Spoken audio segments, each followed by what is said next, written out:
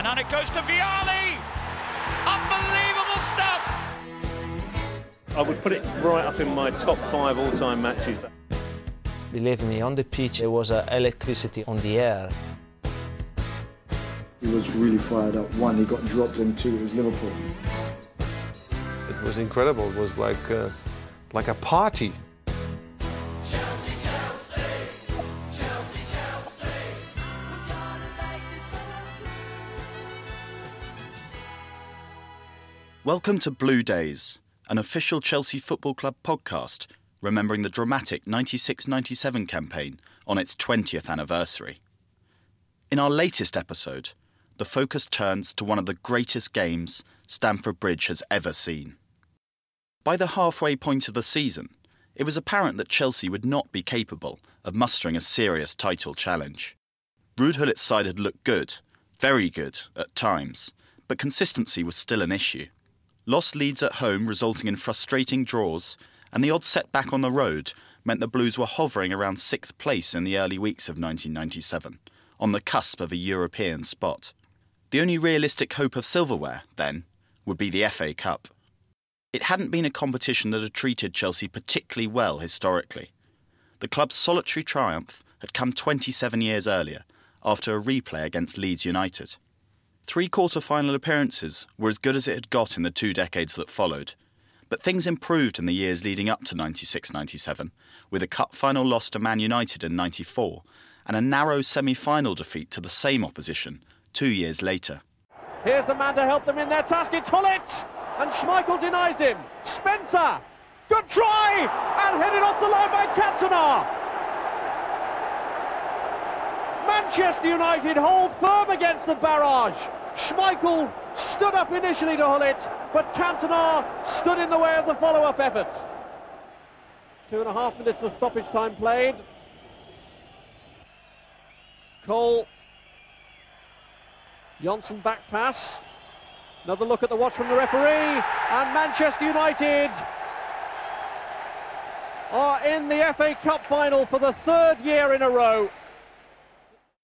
The draw for the 3rd round in 97 pitted Gullit's Blues against mid-table First Division side West Bromwich Albion.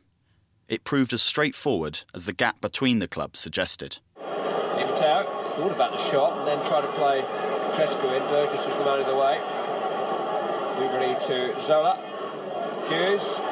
Wise! Yes! Breakthrough for Chelsea provided by Dennis Wise with 6 minutes of the first half remaining.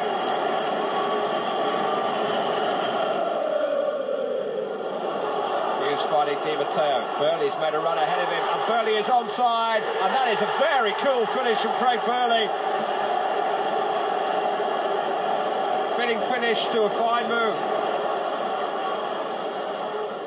Vialli's shot deflected and back off the post, and Zola's there. And in the final minute, Gianfranco Zola has put a stamp on the victory. Chelsea were the 13th team drawn out of the hat the following Monday. Arsenal and Leeds were still possibilities, even at that late stage in the draw, but it was the side at the top of the table, and Chelsea's most recent league opposition, who came out next: Liverpool. They were still remembered then as the 18 times champion, and it was only going to be a matter of almost weeks before it happened again. And of course, here we are all these years later, and they're still striving to make it happen. As Martin Tyler alludes to, the Anfield side were then the most successful in English football history. It was a plum draw, and the BBC recognised its potential, selecting it as their chosen live broadcast for the 4th round weekend. For Chelsea supporters, the tie brought back glorious memories. Arguably the club's best 2 results in the competition since the 1970 triumph had come against Liverpool. Trevor Nelson was at the first of those. It's funny because my favourite goal, the second game I ever came to see Chelsea play, we played Liverpool and we beat them. And no one ever beat Liverpool. This is 78. And Clive Walker scored a brilliant goal. He scored a brilliant goal against Ray Clements, and I thought we'd never beat Liverpool again. Then, 4 years later, an even bigger shock. Chelsea were 8th in the old Second Division. Liverpool, just as in 1978, the reigning European champions. And lead. And away goes Rhodes Brown. Now, has he got the nerve to hold on? He has! Chelsea ahead! Rhodes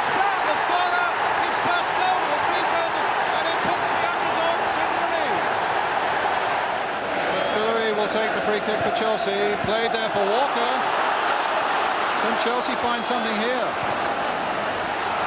Oh, Kobayashi triple goal! Colligny! Well, they threw that away. And now that's going to take an awful lot of retrieving. The whistle has gone, and Chelsea have won it. Those goals by Rhodes Brown and by Colin Lee bring an astonishing victory to the second division side. 15 years later, there was a greater sense of expectancy, and such was the demand for tickets, Wembley could have been filled. As it was, with the Shed End redevelopment ongoing, there would only be space at the bridge for 28,000 supporters, 10% of those from Liverpool. Then record gate receipts of £575,000 were taken, while a rise in price of the matchday programme, which went up 50p for the day, further boosted the coffers. They all sold out. The visitors headed south atop the Premiership, but in indifferent form, with 2 wins, 3 draws and a defeat at Stamford Bridge in their previous 6 games. That New Year's Day encounter ended 1-0 to Chelsea, who were professional, ruthless and determined to give nothing away, controlling the game out of defence, ceding possession and stifling a potent Liverpool attack. The cup tie that followed could not have proven more different.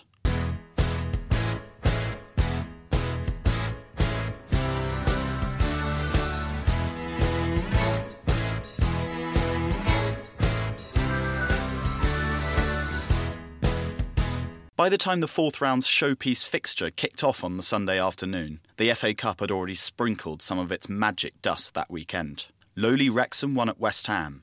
Coventry were held by conference outfit Woking, whose star performer, goalkeeper Lawrence Batty, was an avid Chelsea fan who would be in the Matthew Harding stand for the Liverpool game the next day.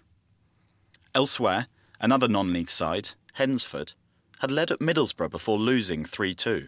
Nottingham Forest went to Newcastle and won. Hull's Man United were held by Wimbledon.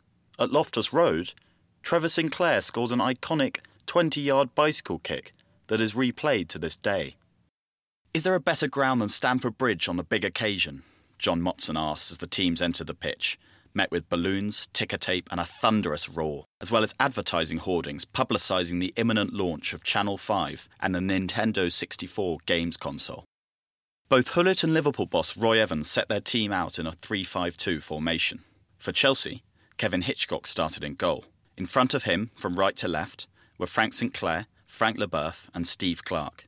Dan Petrescu and Scott Minto were the wing-backs, with captain Dennis Wise, Eddie Newton and Roberto Di Matteo occupying the central midfield slots. Up front, Gianluca Vialli began his first game in 6 weeks, at the expense of Mark Hughes.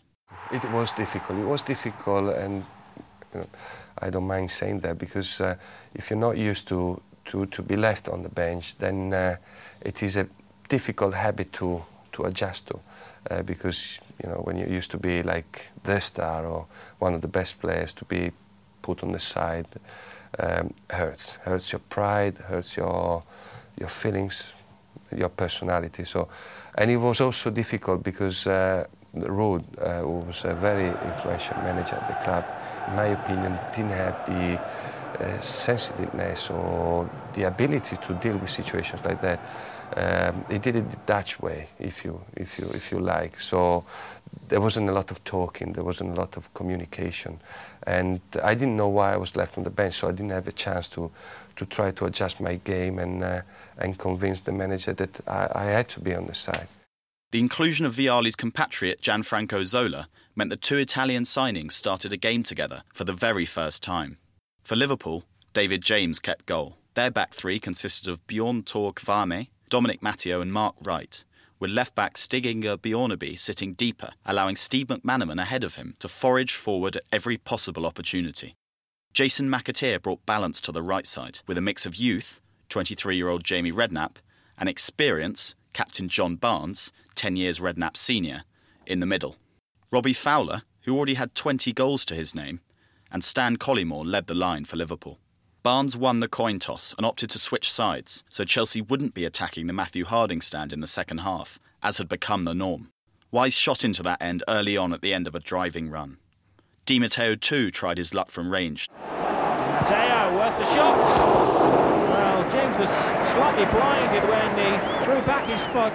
In the end, it didn't trouble the Liverpool goalkeeper. But it was Liverpool who settled the quicker, and they took the lead with 9 minutes played. McAteer's cross. A hush at Stamford Bridge as Liverpool score! It's Fowler!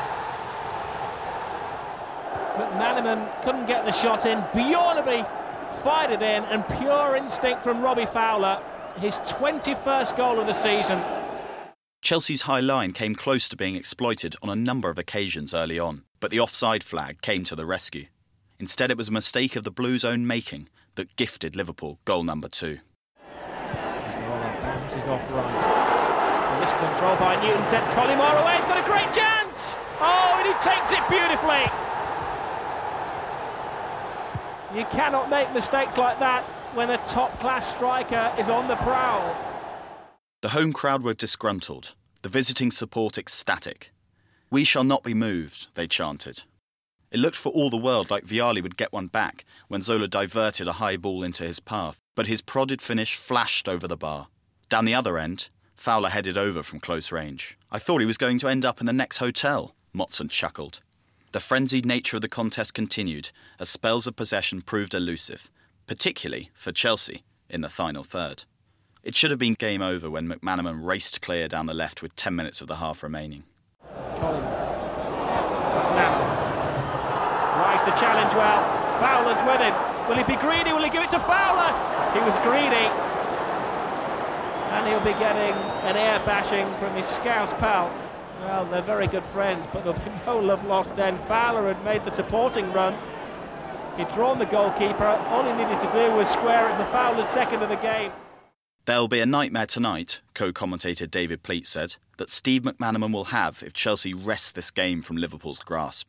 Tetchiness set in as the half-time whistle approached. Wise, McManaman and Fowler were all booked for some pushing and shoving. Leboeuf and Fowler continued their argument into the tunnel once the whistle, met with murmurings of discontent from the home support, had sounded. Gullit had his work cut out. It was funny because what happened, they played also in this 3-5-2 shape, and Barnes was the most vital player. And I was 2-0 down, and I came in the locker room and everybody thought that comes this speech. And I didn't say anything. Just took the newspaper and just read something in the newspaper, and then everybody was looking at me. What happens now? And I put it down and I said, okay, we're going to change some things there. So I put Luke up there. We played with 3 up front, Mark Hughes on. Then I put Di Matteo on Barnes. I said, you play from him. Don't let him get the ball, and if you have the ball, get over him. He doesn't want to run. And that changed the whole game. We were out of the cup and half-time, weren't we? And then he changed tactically changed something for the team, and it worked out very well, obviously, as everybody knows. I had to like press a bit more on John Barnes and play a bit more forward. Diagonal balls hit in the direction of Dan Petrescu had been a theme of Chelsea's first half attacking. The Romanian remembers how he felt at the break. At half-time that Ruud came to the dressing room, he said that we are going to win the game. And he was so positive and he's so sure. To be fair, me on the pitch, on the dressing room, I thought, no chance we can win. Because first half only Liverpool played. But Ruud was so sure that we can go and win the game. Frank Sinclair and Eddie Newton vividly recall the tie-defining interval change. I remember coming in at half-time and we were all devastated because we really, you'd think the game was over at that point. But the manager came up with an idea to tackle the second half that might get us back into it. Really changed it at half-time, put Sparky back in. And Sparky's way of playing ignited everything, you know. He's a very physical specimen, and he was, and obviously being ex-Man United, hated Liverpool, so he was really fired up. 1, he got dropped, and 2, it was Liverpool. Ruud, for whatever reason, decided I wasn't in the starting lineup, which I wasn't too happy about, because if ever a game was made for me, it was a game against Liverpool. I just enjoyed playing against Liverpool. He used to bring out the best. And bigger games were better for me. I always used to be able to get up for big games. And yeah, maybe because I was a little bit angry with Ruud as well, I probably used that to my benefit as well. We just needed a little bit of change in momentum, I think that. I always remember, actually, they were saying that as the lads were coming in, I think I was already in the dressing room, and some of the lads were saying, well, a couple of them, I can't remember who they said it was, a couple of the Liverpool lads were saying, well, I wonder how many we're going to score in the second half. So I heard that as well, so I'm thinking, I'm not happy with these, so we had to do something about it. But not everyone was happy about the change. Left wing-back Scott Minto, who had gone close with a deflected long-range strike, was the man sacrificed to pave the way for Hughes' introduction.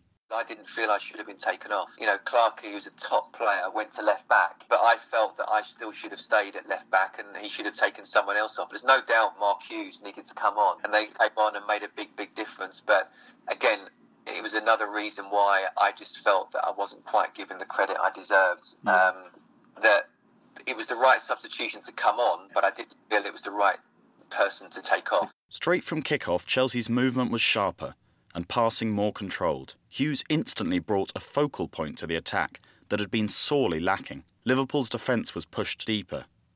The Stamford Bridge crowd would only have to wait 5 minutes for hope to be renewed. Hughes, great control, classic Hughes! That is what the man has been renowned for throughout his career. Rock solid control, strength on the turn, and a frightening finish.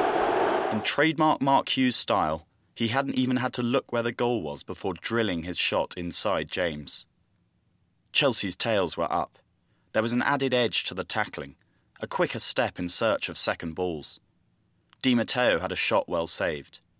10 minutes of the half passed before the visitors showed any attacking intent. It came to nothing. Then, on the hour, a leveller. Petrescu.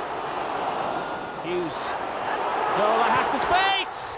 Oh, wonderful! It's just what you expect when Zola has the ball in that area. A dipping, curling, swerving, Zola spectacular. Hughes had again played a pivotal part, and Zola's smash 20-yard finish symbolised the pace and verve with which Chelsea were playing. It was unstoppable and breathless and beautiful. "Don't tell me this game hasn't got quicker," Motson implored of his enraptured viewers. Chelsea's lineup probably most closely resembled a 3-3-1-3 formation, with Zola and Vialli drifting wide of Hughes and Di Matteo behind them. But really, everyone kept turning up everywhere. No wonder the Liverpool defence lost sight of the rampaging Vialli. Zola. Petrescu. Where's that number 2 shirt? But he's everywhere. Chance for Vialli! And he's done it! Vialli recalled to the side for the first time since the beginning of December. Scores a goal which changes the whole complexion of a pretty complex game. Having struggled to pin down a place in the team since his high-profile summer move, the goal carried a greater resonance for Vialli, whose face was etched with sheer ecstasy as he reeled away in celebration. Stamford Bridge danced and hollered with joy. Clearly that was the best atmosphere I ever played in a game, that second half at Liverpool, you know, because it was such a big game against such a top side with some top players in it, and we understandably went into that game as underdogs with what Liverpool had done, you know, in past years. Liverpool hadn't thrown away a 2-goal lead in 34 years, but there was no coming back from this. Di Matteo nearly added a fourth with a fierce drive that James just about pushed around the post. From the resulting corner, the midfielder then had a volley well stopped. "They don't seem to know who to mark," Motson observed.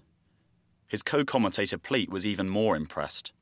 "It's as near as I've seen to total football in this country," he said. "Players are interchanging all over the place. Only Hughes and the 3 centre-backs have fixed positions. Everyone else is rotating around. There's a real continental flavour to it."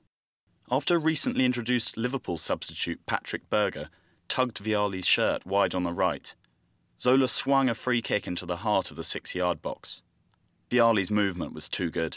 Hughes and Vialli in the berth line up. Vialli gets it!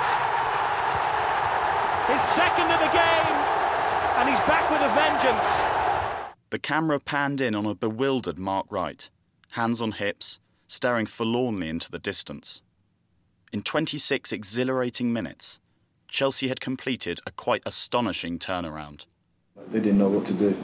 And that's always fun when you see the opposition starts bickering at each other. It's always fun.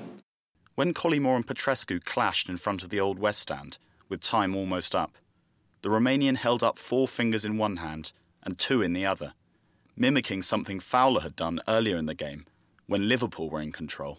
I should have not done that, but I was too happy to stay calm, and I didn't expect to win that game. The game breezed to its conclusion as a euphoric Stamford Bridge brought out the Olays. Chelsea had passed, dribbled, fought and finished the greatest 45 minutes the majority in the stadium could remember seeing. One of the best cup ties of recent years, Motson concluded, and one of the best ever in Stamford Bridge's storied FA Cup history. They'll be talking about this game for years. He was right. 20 years later, the memories still burn bright for those playing and watching. You know, for me, that was one of the games that stick out, you know, long in the memory of my career at the football club. That was a game that I always watch at home in Romania. It was one of the biggest games that I played and we played here in Chelsea. I think to score 4 goals in 45 minutes against Liverpool was a fantastic achievement. And the way we scored the goals, I think, was great goals. For the modern Chelsea fan, it's one of the most memorable roll your sleeves up games, apart from probably the Champions League final. I mean, that's one of our favourite performances because it was against Liverpool as well. And I remember the atmosphere at the end of that game was amazing. The saddest thing about that game was the shed end, I think it was getting rebuilt, which meant there were no fans. So all our goals were scored against a board with, I can't remember if it was like the Arsenal one with faces on it, but it was just advertising. It was a horrible, that just spoiled it. But other than that, you know, what a great comeback. It was a great comeback. When it came to the significance of the result, in the bigger FA Cup picture that season, Clark, Zola and Gullit recalled differing emotions. I think for a lot of Chelsea fans at that time was good to see that we could turn it round against one of the so-called bigger clubs and turn round the game like that, and obviously it was the catalyst for much better things later on. But back then it was a competition that everybody took seriously and everybody was in it to win it. And you knew, I think it was on the fourth round game that we beat them, so you've still got a long way to go, and you don't start thinking about getting to Wembley and actually playing in the final until you get to the quarter-final stage. I think that's when you realise that you've only got a couple of games to go, and it might just be your year, but at that stage, I have to be honest, speaking for me personally, was not something that I thought, right, that's it, we can go and win this competition now. Just looking forward to the next round. Probably grateful that we've gone through after being in such an unpromising position at half-time. The whole game was absolutely fantastic. For me, that was the game in which we won the cup. To be honest, I didn't realize how important it was, the FA Cup, since that moment, since that game. But believe me, on the pitch it was something like there was electricity on the air. But you know, it was something particularly special. We were 2-0 down, and then Sparky came on, and he, completely turned the game around. And our performance in the second half was something really special. I think in that game I realized that I had certain qualities to change the game, to understand the game and what to do on certain occasions. And later on, that helped me also in other vital games to change, the game itself. It was Hughes' half-time introduction that proved the biggest talking point after the match. He changed the game, defeated manager Roy Evans said. Instead of defending on the halfway line, he kept forcing us backwards, and we were defending on the edge of our box against players of quality. It was probably his defining performance in a Chelsea shirt. Hitchcock remains very close to him to this day. Mark came into Chelsea and everybody was in awe of him because he was such a fantastic player at Man United. And I can remember we played, I can't remember who we played, but we had a meeting and Glenn said, has anybody got anything to say? And Mark started to speak and everybody looked at him to listen to what he's got to say, and he looked round. And I used to room with him and he come in after, he said, that's the first time I've had a meeting, I've spoken and people listen to me. On the pitch, he was a different person, you know, he'd score fantastic goals and he always had this knack of scoring great goals in important times. Off the pitch, really laid back, nice guy, and to room with, nightmare. Nightmare. Untidy, used to make his tea for him, look after him. Mark, we've got a meeting at this time, Mark, dinner this time, got to wear this, got to wear that. He was all over the place and we all looked after him. He was a special guy. Frank Leboeuf was grateful to call the experienced Welshman his teammate. Well, Marcus is my legend, whatever. For the defense, you know, where we were struggling, I was looking for him. I was talking to him sometimes. When you get the ball, keep it, and he was very good at it, you know. And he gave us the time to get out of our problems, you know, and go a little bit further up on the pitch. So we were giving him the ball, and he was so strong, keeping the ball, putting the ball on the side where everybody was clapping him. They loved that, and he was such a nice guy. It was amazing because during the training session, you would never pick him for the game. He could be 3 yards from the goal and miss the goal like my grandmother will score, you know. And on Saturday, it was amazing. It was simply amazing. For the next game, a league fixture at White Hart Lane a week later, Hughes came into the team at the expense of 2-goal Vialli. It was the right decision on that moment. I couldn't help it. And the worst part is, of course, that you knew him very well. But I have to think about the whole team, not about me personal, about everyone. You cannot leave somebody in because everybody knows you know him very well. That would be not very fair to the other players. And I had to treat everybody fair. So I had to do, on that moment, what was best for the team. Yeah, I found it very difficult to understand. But I think that I conducted myself very well. I was very upset, to say the way Wisey would say that, I was very off. But I had to get on with that because I think that, you know, I've got qualities and faults as a footballer, but I think that one of my main qualities was certainly that I was a very good professional.